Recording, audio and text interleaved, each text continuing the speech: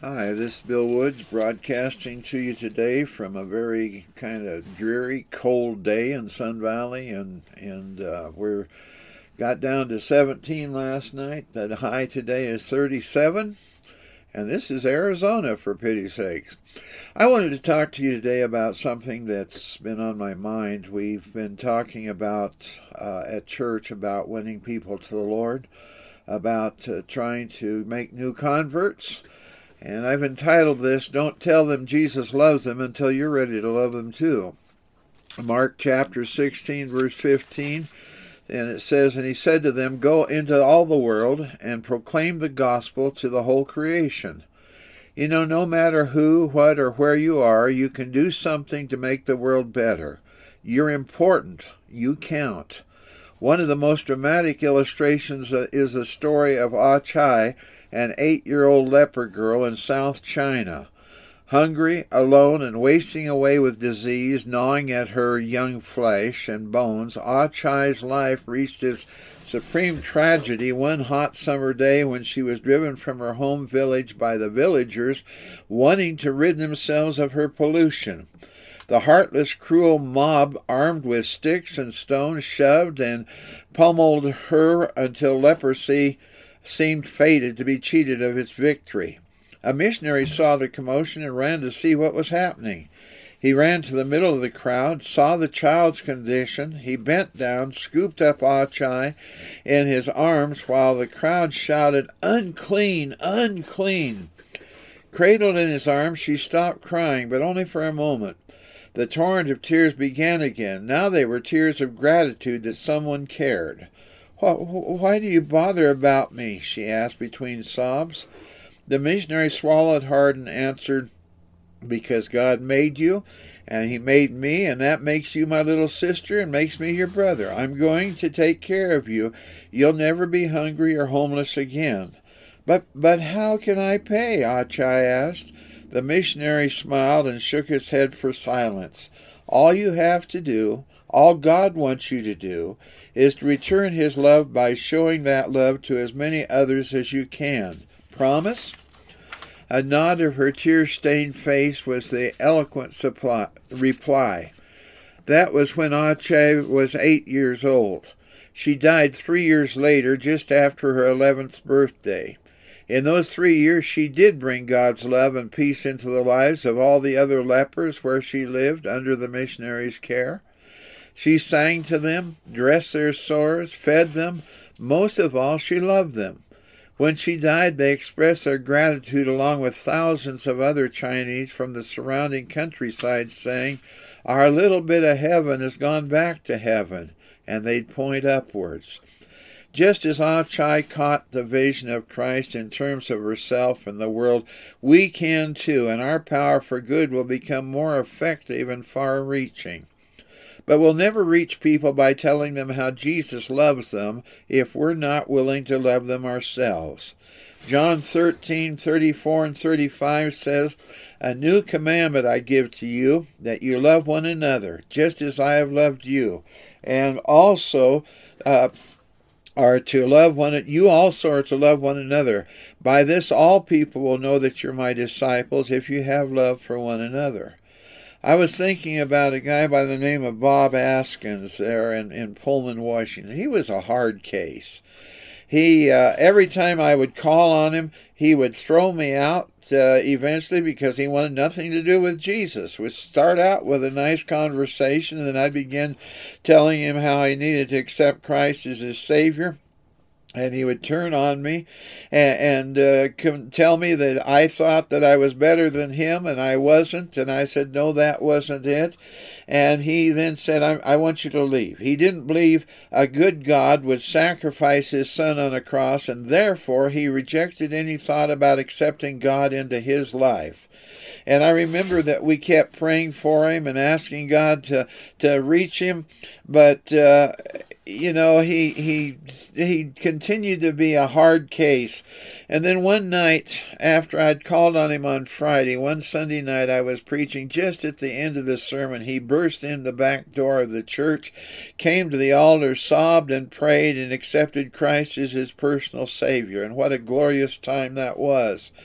Then a couple weeks later, he began to having these horrible headaches, and finally it was diagnosed he had a brain tumor. And make a long story short, he went surgeries and stuff, but he ended up dying. But he told me how happy he was that he had accepted Christ before he knew that he had a brain tumor, that he had accepted Christ because he wanted to, not just because he was afraid of dying. You know, God wouldn't let me give up on him, so I kept going back and letting him know that God loved him and I loved him too. And finally, because I demonstrated God's love to him, he got saved. Praise God. I was thinking about Harvey Shapiro, a Jewish guy. He kind of looked like Harpo Marx. And he hated Christians. And he used to tell me, don't tell me about your God. And he would be repulsive in the way he would take God's name in vain and everything. I'd call at his house, and he was rude.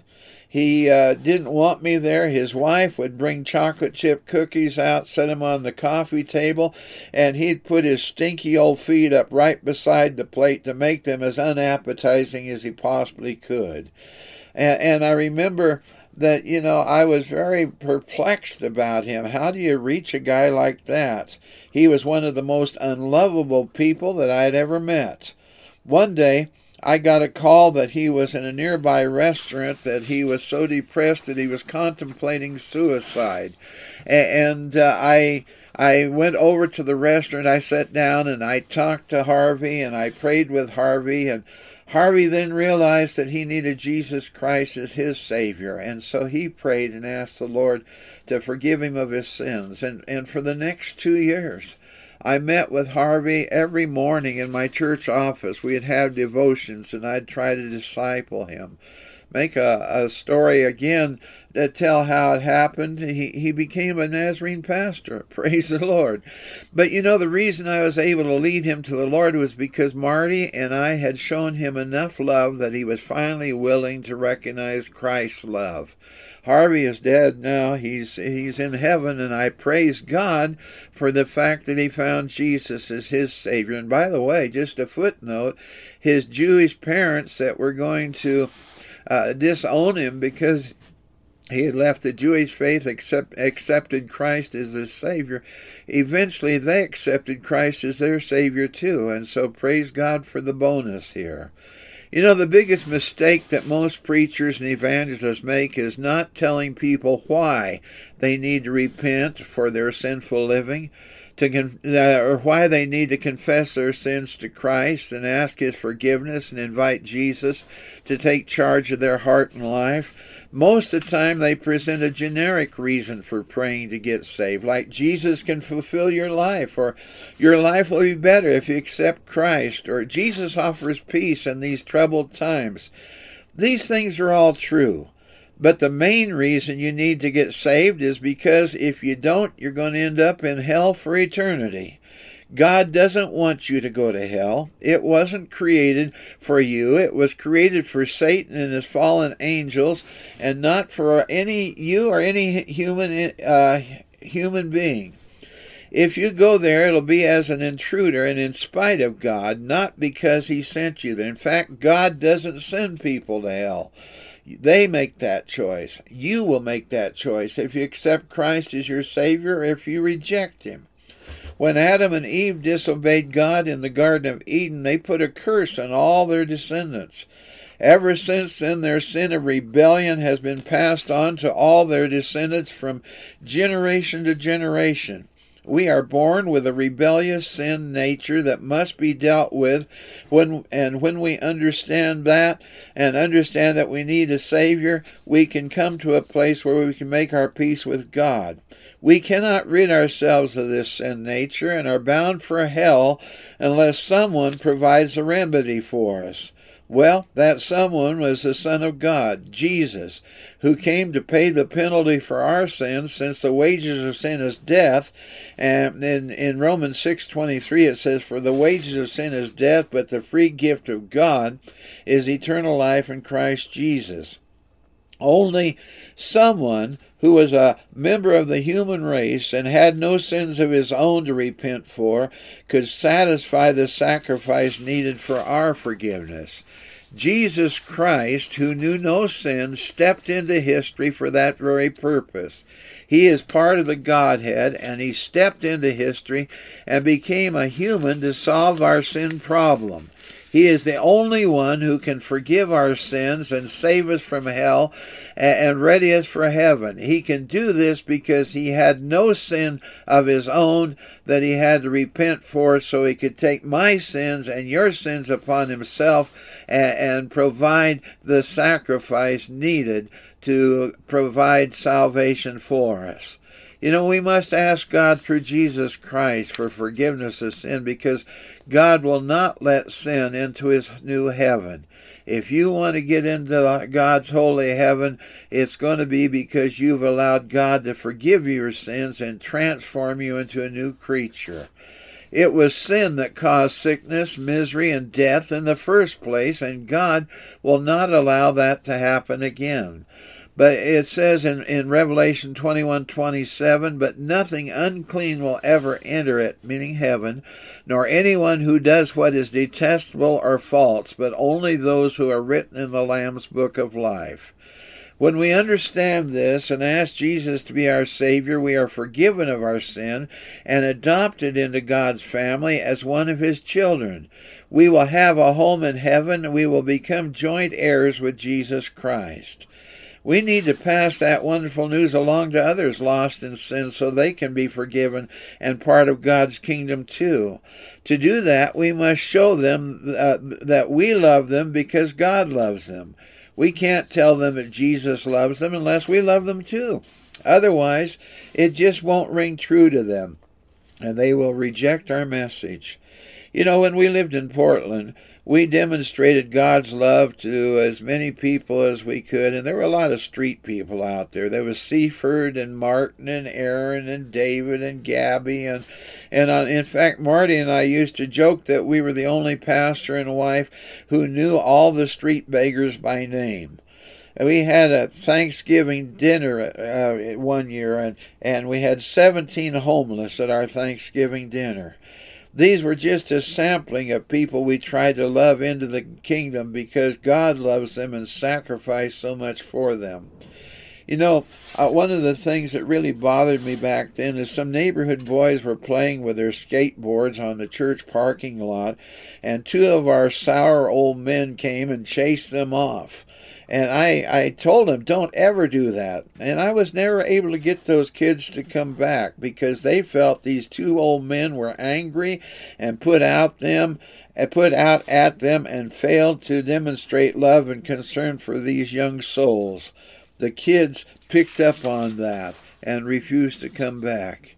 You know, once a person catches a glimpse that God can use them to reach people for Christ personally and individually, everything takes on a new aspect.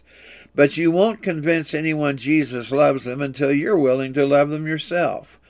A soldier was coming home from Vietnam. He called his parents from San Francisco. Mom and Dad, I'm coming home, but I've got a favor to ask. I have a friend I like to bring with me. Sure, they replied. We'd love to meet him. There's something you should know, he continued.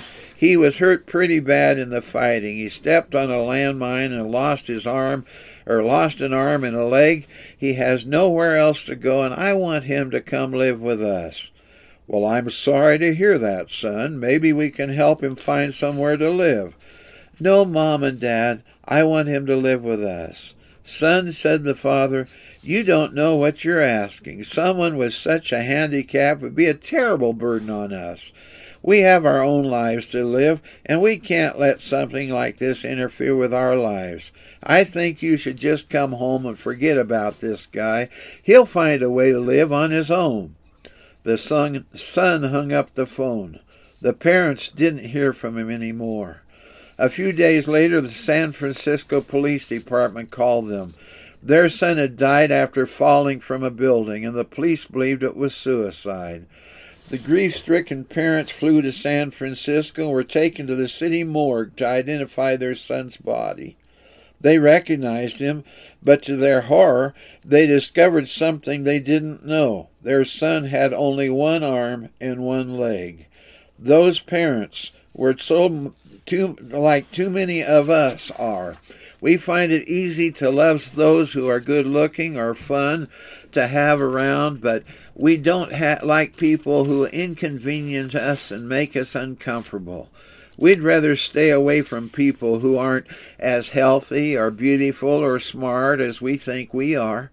I remember that there were 6 little fat boys at McDonald's one day, and the manager came out and ran them off because he thought they were bad for the other customers to see them there in the restaurant. And I don't remember they were doing anything out of the ordinary, except he just didn't want them loitering there in the restaurant.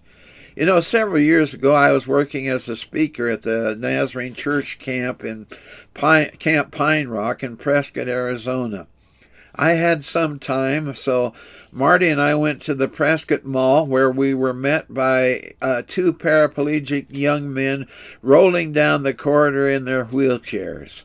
They asked if I would straighten one of the boys who was slipping out of his chair. Would I please come and situate him so he was back in the chair and more comfortable and less terrified of falling out? Well, I did, and they said they had asked others, but nobody else would help them. They thanked me and said that they knew when they saw me and they saw Marty that we were Christians and we would help them. I was glad that I had taken the time to help them and had not acted like so many others who just didn't want to be bothered. Thankfully, there's someone who won't treat us that way, someone who loves us unconditionally and welcomes us into the forever family, regardless of how messed up we are. Matthew 25:40 says, "And the king will answer them, Truly I say unto you, as you did it to one of the least of these my brothers, you did it to me." Could someone, I found a notation here, could someone help me out? My little brother has no food. He has been 3 days since he ate a real meal. His dad ran out on him earlier this year. I thought I'd ask you for help because you're a Christian. One of my sisters ran away from home because she overheard a conversation about her being a mistake. She told me that nobody cares, but she'll be back in a few days. Would you go over and tell her somebody does care? She just needs some attention. And then there's that elderly lady that lives down the street. You know, the dirty, smelly lady that no one likes. She's out of medication and she has no money to buy more. Please help. She'll die if she doesn't get the medicine. Oh yeah, I hate to be a bother, but I know that this man in the hospital, the doctors give him only 48 hours to live. There's no hope for improvement. I'm really concerned because he's not ready to meet God. Is there any way you could go and tell him how he can get saved? Please, could you help? There are so many people I know in your hometown, even on your street, who could use a little help. I see so many sick, lonely, hurting, and lost people. Some need encouragement, some food, some clothing, some need attention, and others just need a few odd jobs done around the house that they can't do. There are kids with no parents, elderly folks with no children, teenagers who feel unloved, and men and women who are facing divorce. They all need help. Please, could you help? Look at the broken homes and broken hearts around you. All the needs you can meet. Please, could you help?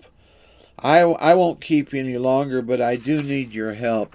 Just remember this last thing the next time you see a hurting or needy soul in front of you. Inasmuch as you've done it unto the least of these my brethren, ye have done it unto me. Thank you. Love Jesus. One last thought. A soldier was wounded in battle. The padre or the priest crept out and did what he could for him. He stayed with him when the remainder of the troops retreated. In the heat of the day, he gave him water from his own water bottle, while he himself remained parched with thirst. In the night, when the chill frost came down, he covered the wounded man with his own coat, and finally wrapped him up in even more of his own clothes to save him from the cold. In the end, the wounded man looked up at the padre. "Padre," he said, "you're a Christian, aren't you?" The man said, well, I try to be. Then said the wounded man, if Christianity makes you a man if Christianity makes a man do for another man what you have done for me, tell me about it, because I want it. I think the thought I want to leave with you is don't tell them Jesus loves them until you're ready to love them too. Let's pray. Oh, Father, I pray that you'll help us to be able to see the needs around us. Help us to learn to love others. Lord, there's so many people that are lost out there and on their way to eternal hell. I know that you don't want anybody to go to hell. We don't want anybody to go to hell. We need to love people that you love. You love them more than we do. And I pray you'll give us opportunity to reach souls for you. And Father, if there's some listening that don't know you as their own Savior, please, I pray that they'll ask you to forgive them and to come into their lives too. In Jesus' name, amen. Thank you so much. This is again Bill Woods. Address is Box 4031, Sun Valley, Arizona 86039. And I would remind you that I do have the podcast under the title lowercase churchofthegalilean.com. My email address is lowercase revwwoods@gmail.com. And I would encourage you, if you don't know Jesus as your Savior, find him while there's still time. And if you do know Jesus as your Savior, look around and find somebody that you can love in Christ's name and bring them to a point where they will find Christ too. God bless. Talk to you later. Let me make a correction on that. Zip code is 86029, not 3929. Thank you. God bless.